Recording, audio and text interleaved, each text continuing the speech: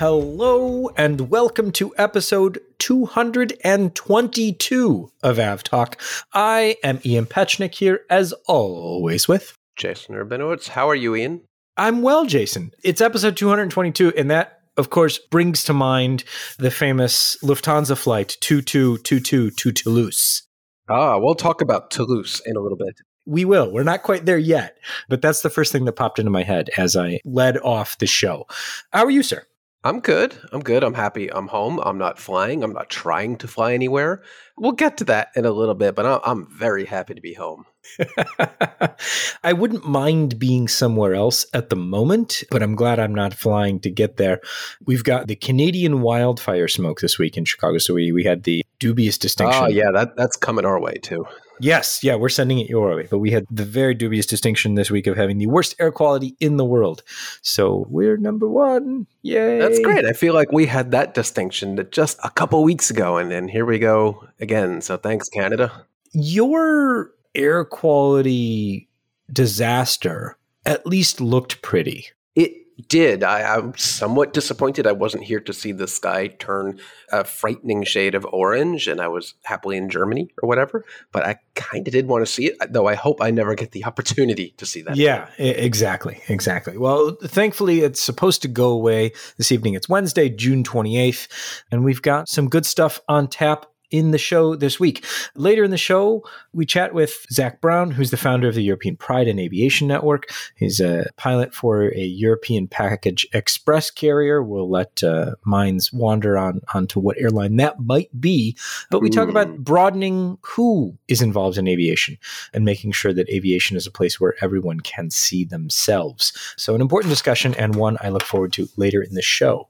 But we begin the show with talking about Flight Radar 24, actually, because we often get comments from people that say, well, you never talk about Flight Radar 24 on the Flight Radar 24 podcast. And never heard of it. Yeah, exactly. And so I thought it would be a good day to do that. So this week, a few months ago, we talked about the new Flight Radar 24 website and releasing the beta availability if people wanted to check that out. And thankfully, a lot of people did because we got some amazingly helpful feedback. And after all of that feedback and work from everyone who had a hand in it, it is now no longer Flight Radar 24 beta. It is just FlightRadar24.com. Hooray! I still have to check it out one of these days. Turns out I use the site very infrequently on desktop, maybe because a lot of those features are missing. So I'm excited to finally sink my teeth into it. Yeah, so the visible changes are the site has been redesigned, cleaned up, and some things have moved around. We've got everything in a hamburger menu now to kind of clean up the top navigation and leave more space for the actual aircraft on the map. But the biggest functional changes are the new filters. And the biggest change is obviously the category filters because they got their own panel. So remember, now you are able to filter by categories of aircraft. So think passenger or cargo or military and government or business jet. And that's all one-click filtering, and there's also a variety of additional filters that you can play with now. So we'll put a link in the show notes to the blog post we've got on filters in the new page, and then we will say enjoy and keep giving us feedback, please. Lots of changes to the site happened because users used the site and said, hey, what about this? And so we've been able to include a lot of that stuff. And I'm really excited that all of the hard work that the teams have been working on is finally visible to everyone. Fantastic. And don't worry, Jason, as I know an avid app user rather than a desktop user, all of the additional features that were added to the website first will come to the apps in upcoming releases. So don't worry, everything is coming to the apps. And some of the things are already there. Well, I've been using the new Flight Radar 24 website a lot this week, especially with the weather layers activated, because the United States of America's skies have been very active, both with aircraft and with thunderstorms, and it has not been fun. Yeah, I've specifically been using some of those filters to filter aircraft only on the ground, because it turns out most aircraft, at least in the Northeast, have spent far more time on the ground than in the air, which is not great. Never a great thing when you have to double check what day the departure was supposed to be. Man, that's true. Is this aircraft delayed or is it? We'll talk about machine? Cancellation rates in a little bit, but that is an interesting point that sometimes airlines don't actually cancel the flight. They just operate it 12 hours late for various reasons. There are legitimate reasons why you delay an 8 p.m. flight on Tuesday to 11 a.m. on Wednesday. There are reasons why you do that, but yeah, then they don't end up reflected in the cancellation stats, even though effectively to the passenger, that really is a canceled flight. Yeah, you didn't get there on the day that you wanted to get there. That's happened a lot this week. What happened? Where do we even begin? So this is one of those cases where things went downhill and went downhill fast. And it affected because major U.S. carriers, and one major U.S. carrier in particular, has hubs in certain places, and there was very bad weather in those places. In the regions, not even at the airport. And again, we'll talk about that. We'll talk about that in a minute. The weather never even hit New York City proper, or even Newark. It barely rained here at all over the last few days. But the impact to United has been dramatic. Looking at cancellations, just cancellations, not even delays, looking at just cancellations, because the delays it's almost meaningless at this point because so many flights have been delayed to say, looking at a percentage of delayed flight, it's just this system is delayed at this point. But going back to last week, so today's the 28th, looking at the 21st, 87 flights canceled. Okay, that's a bad day, but not terrible. Bad day, but not terrible. The 22nd, 235 flights were canceled. Uh-oh. Then the 23rd, that dropped back down to 94. Oh, okay. Then the 24th, 147 flights. Still, we're talking out of 4,400 flights a day. This is normal summer stuff. Decent, yeah. Thunderstorms pop up, flights get canceled. And again, a lot of these flights that we're talking about so far are not necessarily mainline flights. Looking at these flight numbers, I'm seeing a lot of 5,000, 6,000 picking on the little guys. Yeah. So as we've talked about in the past, but might be worth repeating, there's often the case where airlines, because you're dealing with weather and you can only operate so many flights, you're going to try and operate as many passengers as you can to make sure as many itineraries are completed as possible.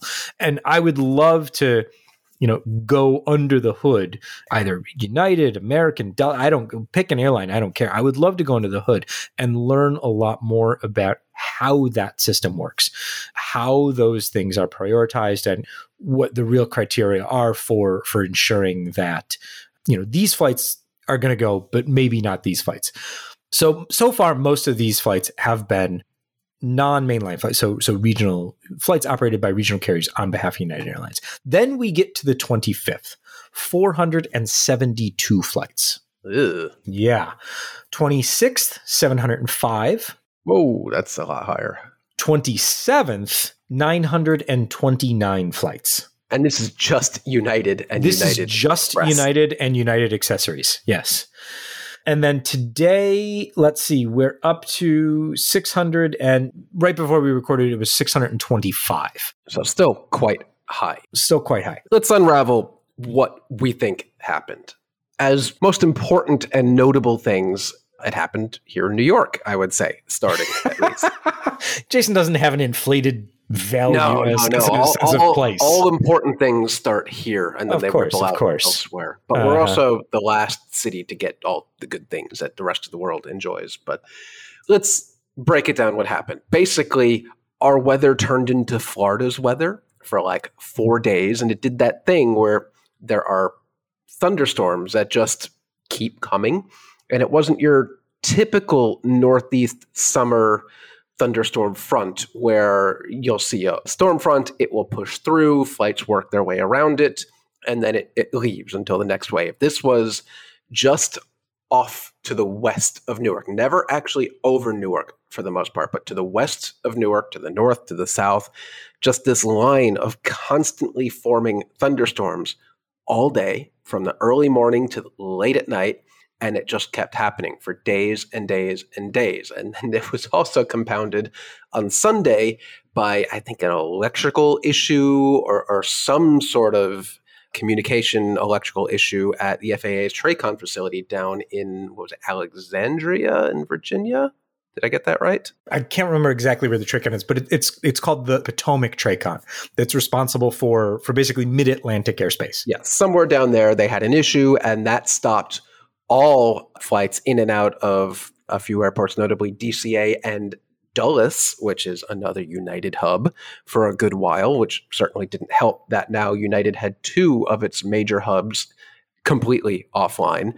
But it's very unusual for these storms to just have been constantly being fueled and raging off to the west. And they didn't stop until today. But now United's system is so out of whack that it can't easily recover like they would have in the past. And this isn't exactly like a Southwest airline style meltdown that we saw last December. The rest of its national system is still, they're doing their best to keep things moving. But when you have so many crews stuck and not able to get in or out of one of your hub or aircraft that diverted all over the place, it takes days to reset. And thankfully, the whole thing didn't collapse and they didn't have to pause for a day and hit the reset button like Southwest. But it sure seems like they came close. The thing that you mentioned, I think, is important because it opens up a bigger conversation about delays and cancellations. And you mentioned that the weather never really actually impacted New York City, like people in New York City. No, it sprinkled here a little bit, but that was it. So last night was Tuesday night. Tuesday, we were just kind of looking at parking lots at various New York airports, especially LaGuardia, I think, had basically ran out of room on the ground for aircraft. Yeah, there was a ground stop issued because it was turning into gridlock, even with the revamped Terminal B and the extra taxiway space and the pedestrian bridges over the taxiways. Airplanes could not leave, so you can't take in any more flights. And they wanted to prevent, or at least try to prevent, what happened to United and other international arrivals at Newark, where you were having flights land and then sit around waiting 3.5, 4 hours for a gate. One of those flights, unfortunately, was an Icelandair flight, a 73 MAX with what must have been a busted APU, which meant no air conditioning while on the ground. And I think they had to bust out oxygen bottles and all sorts of stuff. Very unpleasant. So they wanted to prevent that from happening at LaGuardia as well, but I don't think that quite worked. But yeah, go on. Why did that happen? Yeah. So one of the things that we were talking about yesterday was that the weather, and we get this, people write in, on a semi-regular basis, I think, and say, well, hey, how come, do you know why my flight was delayed? I'm looking at the weather and it's fine. And the answer is usually that, if the airline is saying weather, they're not lying to you, but it might not be the weather where you are. It's the weather where your plane is, the one that you're going to get on next. It's the weather where the crew who's supposed to fly the plane is. Or the weather between where you are and where you want to go, which was really the case here, where there's just this massive line of storms that just would not go away west, north, and south of New York. And for various reasons, there's lower capacity than there should be, but they just couldn't pump many or really at all any flights through the region. And I'll talk a little bit about why we knew this was going to happen, or at least why we knew the repercussions of this would be so great or seemingly exacerbated over years past, because we knew this was coming. And I'll transition into that in a minute. I think it's a perfect transition time now. I think we can certainly discuss, why it sucks. We were warned. We knew this was going to come. We knew this was going to happen. Remember back in March, we discussed how the FAA said, well, crap, our New York TRACON facility is really, really severely short-staffed, down to just barely over 50% of our staffing levels, where the rest of the country is at or around near the staffing levels that we need. And in response to that, the FAA lifted some slot requirements here in New York. So United, Delta, and American were able to shed some of the flights they normally would have been required to operate, which is really I don't know. That's only going to scratch the surface of what they would need to do. But, and I quote here, the FAA said, the staffing shortfalls at N90, which is the New York TRACON facility, limit the FAA's ability to provide expeditious services to aircraft operators and their passengers that traverse the airspace. And then they go on specifically to say, absent increased flexibility, there exists a high probability congestion and delay at JFK, LGA, and EWR during significant national air system impact days. For example, holiday travel spike, adverse weather, could be exacerbated by N90 staffing shortfalls. They warned us this was going to happen. We all knew this was going to happen. The FAA knew, the airlines knew, they warned the public, and they took some actions to try to lessen the impact, but when you combine leading up to a holiday weekend with these storms, it was just always going to be a disaster this year. And this is just the first time it's going to happen this summer. It will happen again. What really bothers me is you're not wrong. Well, we're doing this again? What do you mean? That you don't like when I'm right. No. It's not that you're right. Oh. This isn't a you thing. Oh, okay. See, I'm trying to make it about me. No. I wasn't trying to do it. But like, it's one of those things just like, we all know what's coming. Here it comes, and it's going to happen again. Yes. And I get, trying to fix these problems is systemic and it's not overnight and all of these things, but like, good on them for identifying the problem. But the Department of Transportation Office of Inspector General released a report last week basically saying that there are not enough people, and that's really bad for a number of reasons. And the FAA needs to address this. And one of the charts in the report is really interesting to me because there are roughly 1,200 fewer certified controllers now than there were 10 years ago. And there are so many more flights. None of that makes any sense. To me, the idea that, like, how do you not work as hard as you can to make sure that the increase in flights, and I get some of this is technology and staffing needs change and the types of staffing needs change, and I understand all that, but it just seems to me that like this was not a surprise. We have more aircraft in the sky. We need more people to make sure that they're safely in the sky. Not a surprise to anyone, and it's not a recent issue. This has been going on for decades, so you can't blame the Biden administration. You can't blame the Trump administration. You can't blame the Obama administration because this has been going on for years. You can blame all of them, actually, but you can't blame any one in particular. This isn't a now issue. This is an ongoing issue that's been just nobody wants to do anything about it. Thankfully, we have the DOT OIG saying, hey, you really got to do something about this because it's getting worse, a lot worse. And not even weekends anymore, just weeks like this reinforce that the FAA is not up to the task of the amount of flights in the schedule plus our seemingly ever worsening weather situation here in the US. It's not going to get any better. It's only going to get worse. So here we are. Yeah, to kind of cap this off, the report urged the FAA to review the kind of staffing distribution and to increase the staffing levels where it's needed on an interim basis and do what they need to do to just put controllers where they need to be to make sure that a minimum level of safety is achieved. FAA should also, and this is a big one to any controller that you'll talk to, and implement a new labor distribution system that includes features such as timekeeping, overtime, and controller in charge tracking, and real-time leave balances. So, I mean, controllers are overworked. I mean, they're looking at 6-day work weeks. I mean, in a job that is incredibly stressful. No, thank you, sir. For its part, the FAA says, yeah, we agree with all of that. So we're going to be done with implementation of all of those by the 30th of September. So says the FAA. Okay, well, I hope they meet that goal. Yeah, that doesn't help us this summer. So if you are flying anywhere, especially in the Northeast this summer, have some backup plans. I know I do. I booked some overlapping Amtrak trips over my flights just in case I need them. Well, all right then. If you can take advantage of that little tip, please do. But otherwise, pack your patience. And it sounds like on the bright side, I will say on the bright side, on a normal day, if we have any, on a normal day, the system worldwide seems to be in much better shape this summer than it was last summer. Oh, yeah. I don't think anyone can dispute that. There have not been baggage meltdowns, security meltdowns, air traffic control meltdowns. This in the Northeast, this was isolated and predicted and expected and delivered as promised. So can't say we didn't see it coming. So what we said was going to happen did happen, and it sucked.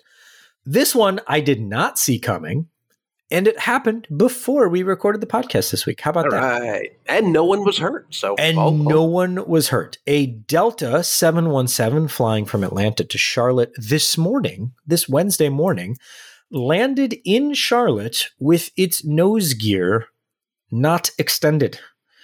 The aircraft landed safely. No one was injured. They are working to remove the aircraft. And by the time we are recording, I'm not following breaking news, but they may have gotten it off the runway by now.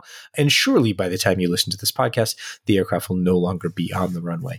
So fantastic job by the Delta pilots to get that aircraft down safely. And I mean, I saw a video from inside the cabin, and unless you knew, which obviously all the passengers did, but say you didn't, or you had your headphones in the whole time, you would be confused why you stopped on the runway because the landing looked that smooth.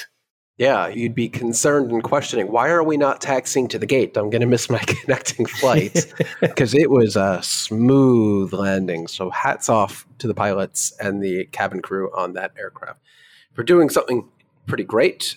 That 717 sure looks sad on the runway from the pictures I saw. It just looks like a dog that knows it did something wrong and it's ashamed of itself. And it wants to be better, but now it's in the doghouse. Oh, man. But the NTSB has said they will go investigate.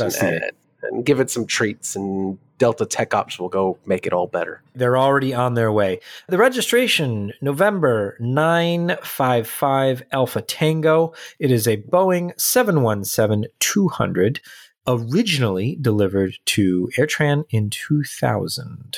Oh, yeah. It's only a nearly 23-year-old aircraft. This thing's got another 40 years flying at Delta. So they'll get it patched up. They'll get it patched up, and it'll be right by. It might even be in service by tomorrow. Maybe. No. Who knows? So we go from very old aircraft to very new aircraft, and Wizz Air took delivery of the first Chinese assembled Airbus for a non-Chinese airline. It is an A321neo, and it is going to go into service with Wizz Air Malta. That's nice. Yeah. I think we talked about this in a prior episode, but now it is done. It is real. It happened. That's nice. Not the first time, I think. Technically, U.S. aircraft has been manufactured outside of the U.S. I think McDonnell Douglas with MD-90 maybe was there a Chinese production line for those aircraft? I think. Maybe. You know what, Jason? You have stumped me. Podcast at fr24.com. Yeah, I don't know. Google search this now. No, you can't. No, we will come back to this next episode. Okay. Because somebody out there has the full story, and I want to find it. All right. So yeah, the emails, podcast@fr24.com, and give us the scoop. But yeah, they took delivery via, Tianjin to Almaty to Budapest, and then onward from there. So congratulations, Wizz Air. Oh, I have more information about that. It did happen. I didn't imagine it, but only, I think, 2 were ever built. Okay. Well, there you go. Enter Air entered Ukrainian airspace and caused a kerfuffle earlier in the week. There were storms over Eastern Europe, in Eastern Poland, Slovakia, and Eastern Hungary. And the Enter Air 737 flying from Poznan to Antalya was trying to work its way around them and flew into Ukrainian airspace. A big no-no. It flew into about as far western Ukraine as you can get. So there wasn't necessarily a danger here. And it's not, the passengers weren't in danger, the crew wasn't in danger or anything like that. But the flying into no civil aircraft in this airspace thing is kind of a big deal. And so every aviation authority in Poland, because Enter Air is a Polish airline, is currently investigating what happened, why, and to make sure it does not happen again. They were avoiding thunderstorms and flew too far east. And looking at the flight track, which we'll post in the show notes, that was quickly realized, and they got out of Ukraine as fast as they possibly could. Yeah, I mean, I like the way you put it in the show notes, where you just say, Enter Air enters Ukraine to not enter a thunderstorm. Yeah, sometimes I guess flight safety trumps geopolitics. I don't even know if on their flight display they even see the border of a country. They just see red on their radar showing a thunderstorm that they probably don't want to enter, deviated around it. So, whoops. But I'd rather them do that than enter a dangerous thunderstorm cell. Sure. The question remains is why they deviated in that direction, how they got into the position in the first place, and they're investigating all of that good fun stuff. So I'm sure we'll hear something in a few months on that front. Good news, bad news, or bad news, good news, I guess. Spirit Aerosystems machinists have been on strike since the 22nd of June. And who are they? What do they do?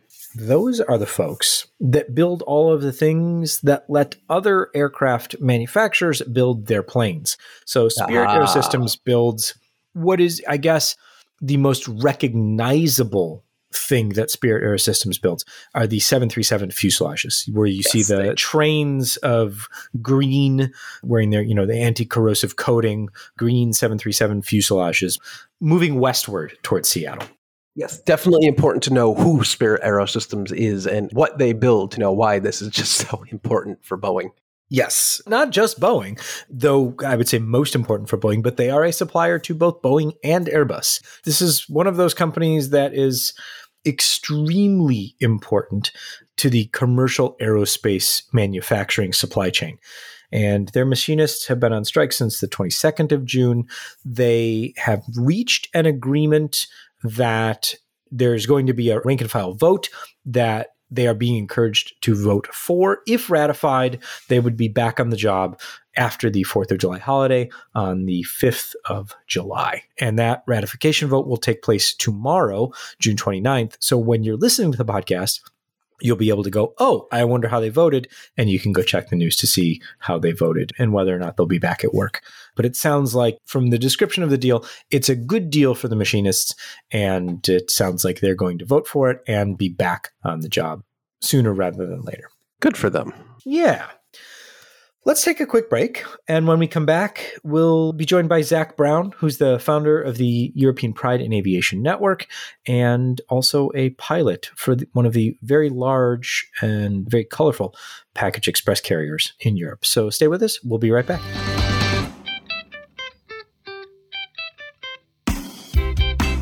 Welcome back. We are now joined by Zach Brown. As we close out Pride Month around the world, we thought it would be great to have a conversation with someone who is in the aviation community and very focused on making sure that there's a great space for folks who are from diverse backgrounds of all kinds, LGBTQIA+. And so we've asked him to come on and talk about how his organization, the European Pride in Aviation Network, is developing that community and creating a place where aviation can be a space for everyone. So Zach, thank you so much for joining us. Thank you so much to yourself. It's a pleasure to be here. So you are a pilot with, I'll say, a large European package express carrier. Think bright colors and easily identifiable aircraft, but we'll leave it at that and let our listeners figure that out. So I assume that's your full-time job. And then EPAN, because it's aviation, so we need a good acronym. You founded EPAN. Tell me more about what your goals are with the organization here. I'm happy you said that because, it's true in aviation. What is aviation without an acronym? So it is nothing, in fact. But I do sincerely hope that our acronym is one that people can remember if you have to spell it out, because a lot of these Airbus acronyms or whatever, you actually 2 years after the type rating, you have no idea what it stands for anymore. So EPAN, European Pride in Aviation Network, actually has its roots in an American organization called the NGPA that's been around since 1990.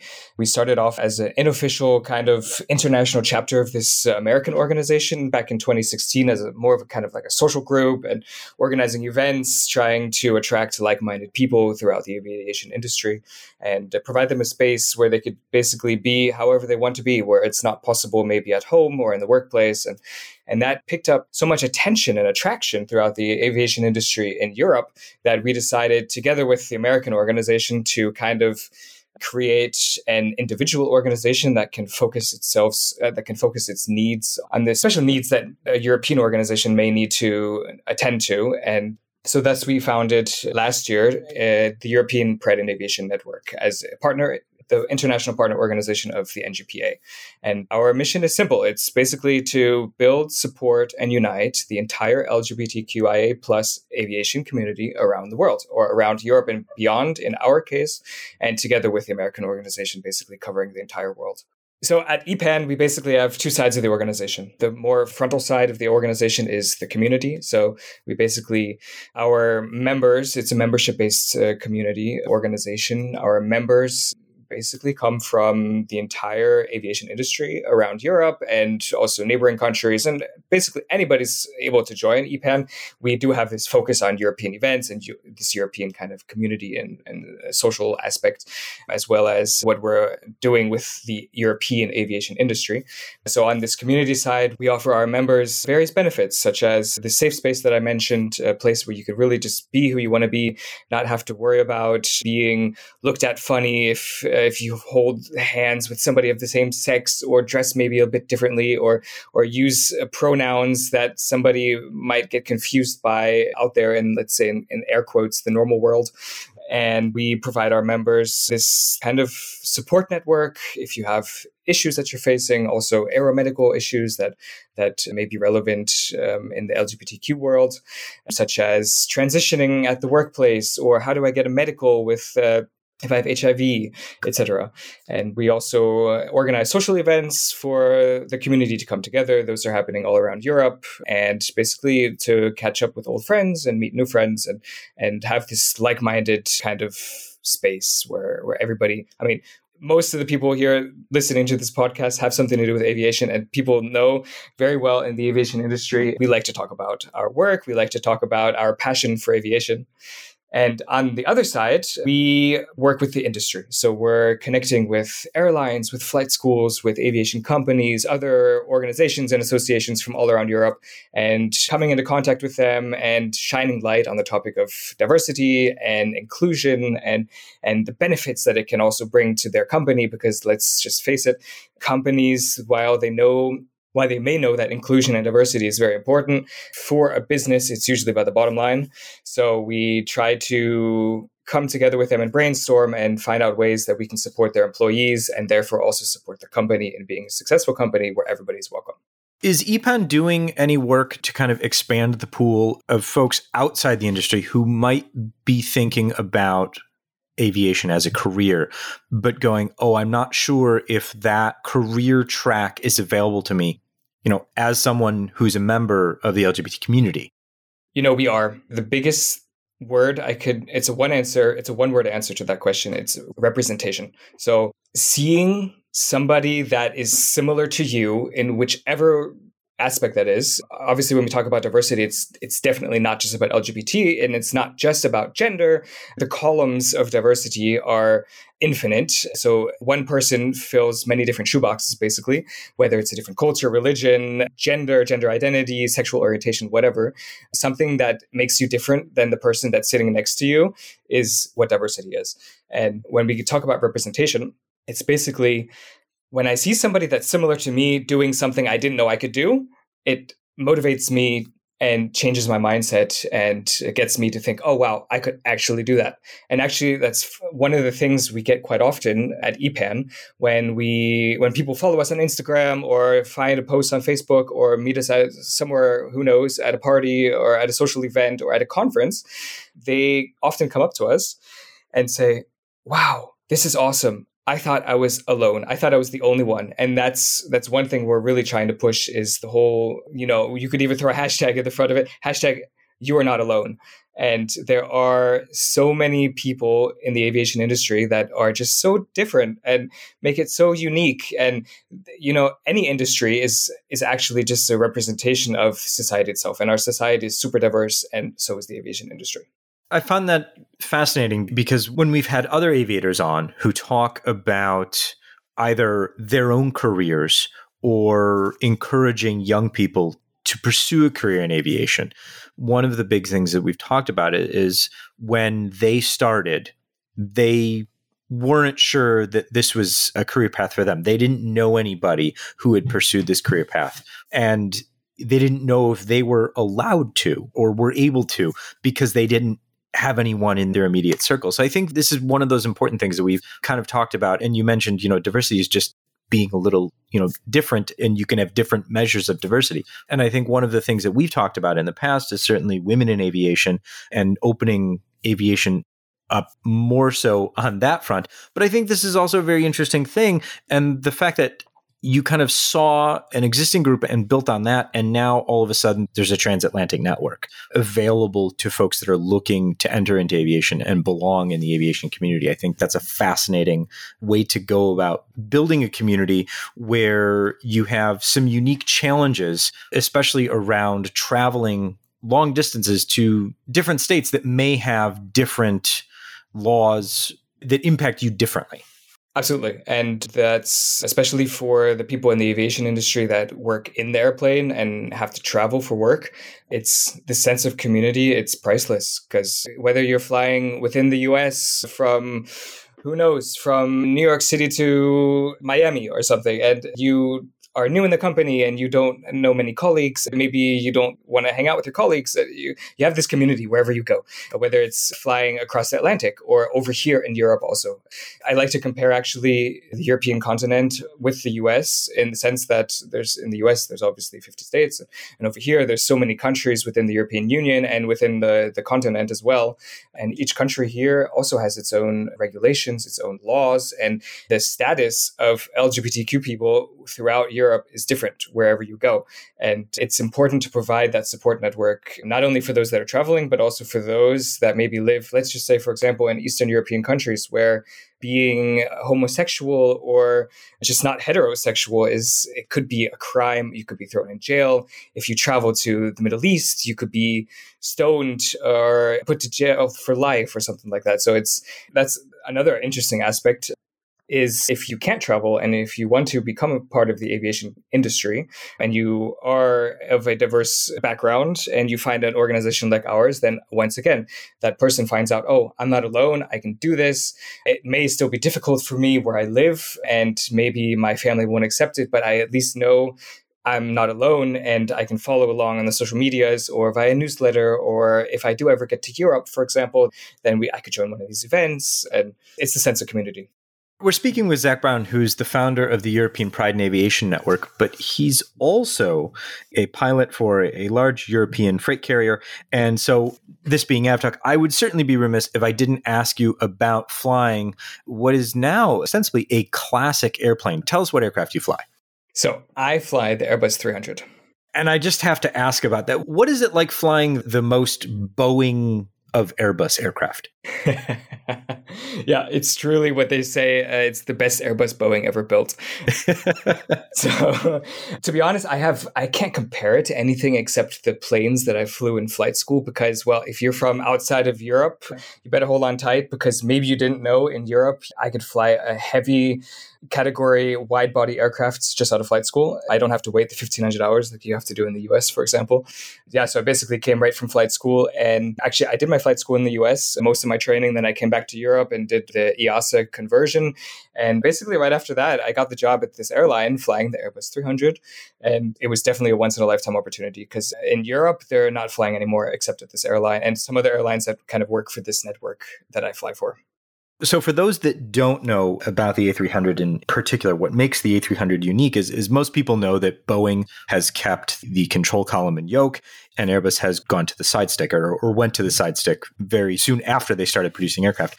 But the A300 has a control column and yoke. So it's an Airbus aircraft with Airbus design, but it feels, on the flight deck, feels more similar than any other Airbus aircraft, obviously, to a Boeing aircraft. And it's just fascinating to see it's still available to some airlines. I mean, most of the A300s have gone away. There's a few A300s out there flying, but also the A310s are still out there, a little bit more in force, but they seem to be going away way quickly.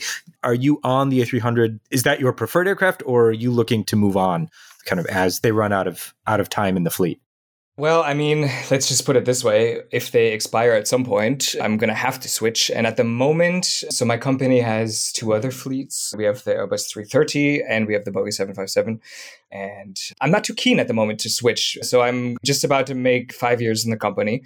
And also in the parcel package delivery aviation industry, it's not the same as flying passengers. So we don't fly that many hours. I hit maybe about 350 hours a year or so. So I'm not tired of my airplane, and it's always exciting. And like you said, it's cool to have an Airbus that has a control column in the middle. And if you have to go downstairs to the avionics compartment, you can still see all the cables and the rods and the pulleys. And actually, I just remembered that I believe, if you listen to this podcast right when it comes out on July 8th, I believe it's the 40th anniversary of the first, not the first A300, but at least the first A300-600 flight. And that was July 8th, 1983. I'm not that big of an av geek, but I did see it on my calendar this morning because I do fly that plane, so I put it in my calendar. But it was cool. So the A300-600 basically got rid of the three-man cockpit or the three-person cockpit.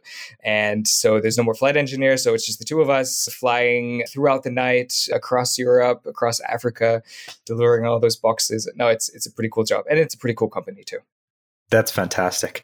This has been our conversation with Zach Brown, who is flying for a package delivery service, but more importantly for today is the founder of the European Pride in Aviation Network, trying to open up aviation careers and careers in aviation to a wider variety of folks. And we appreciate your efforts. Zach, thanks so much for taking the time to speak with us today. Thank you so much. I really appreciate it.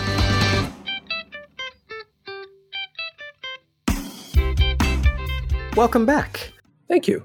The thing about all of these conversations that we've been having, and Zach and I touched on it a bit, both in our recorded conversation, but also before when we were discussing what we were going to talk about, is the idea that a lot of times this all gets turned into, hiring people for who they are instead of, kind of their qualifications or things like that. And I hope in the conversation we addressed a little bit of that, and that it's not, hiring for the sake of, it's missing out the qualified people who otherwise wouldn't apply. Yep. And I think that's the most important thing to take away from it, is that, making sure that you are not afraid to be who you are in a professional setting so that you can pursue your passions. So that you can say, I am passionate about aviation, and now I feel like there's a place for me here, rather than, no, that aviation doesn't seem like a place where I want to be because of who I am. So I think that to me is the most important takeaway. And I wish them the best of luck in progressing with that message in all their endeavors. Yep. Good stuff. Where are we? We're going to Australia. I want to go to Australia. Well, okay. Nice. We're not. Oh. But Virgin Australia is taking delivery of its first, well, maybe we are, but not on this particular flight. Virgin Australia takes delivery of its first 737-8. It is their first of 8-8 Maxes, and they also have 25 of the MAX 10s on order. And this will be the first route for this particular aircraft, or this aircraft type, will be the Cairns Tokyo, which is currently served by a 737-700. No, thank you. No. I mean, no to any of that. But yeah, Virgin Australia has been through a lot of crap recently since COVID. Probably one of the most impacted airlines in the world, or at least airline that is still existing. Obviously, the most impacted would be the airlines that no longer exist. But yeah, Virgin Australia went through massive changes. They weren't flying long haul at all for a good while. So very nice to see them take on an entirely new fleet type. Well, kind of. Still just a MAX, but yeah. But it's something to celebrate. Yeah. On the other side of things, where I get to say, no, Jason, I told you so. The A321XLR was indeed part of the flying display. And somebody should tell the French. And now we have the footage to prove it. We had the good fortune to have an exclusive on the flight deck with the flying display. So if you haven't checked out our YouTube channel, you should do that, because you get to watch the flying display from the flight deck. And we also had a nice write-up with the pilots and flight test engineer talking about how that all comes together, which is something that I'm just fascinated by, how it all goes from paper on a table to here's a multi-million-dollar machine doing these things in front of all of these people. So a really cool write-up and a fantastic video. I encourage you all to watch that. But Jason, you noted something that I thought was funny as well on the final day of the Paris Air Show. Yeah, on the final day, they just went home at the end of the flying display, which is, I don't know if it's been done before. It probably has. If you can name something, it's probably been done before.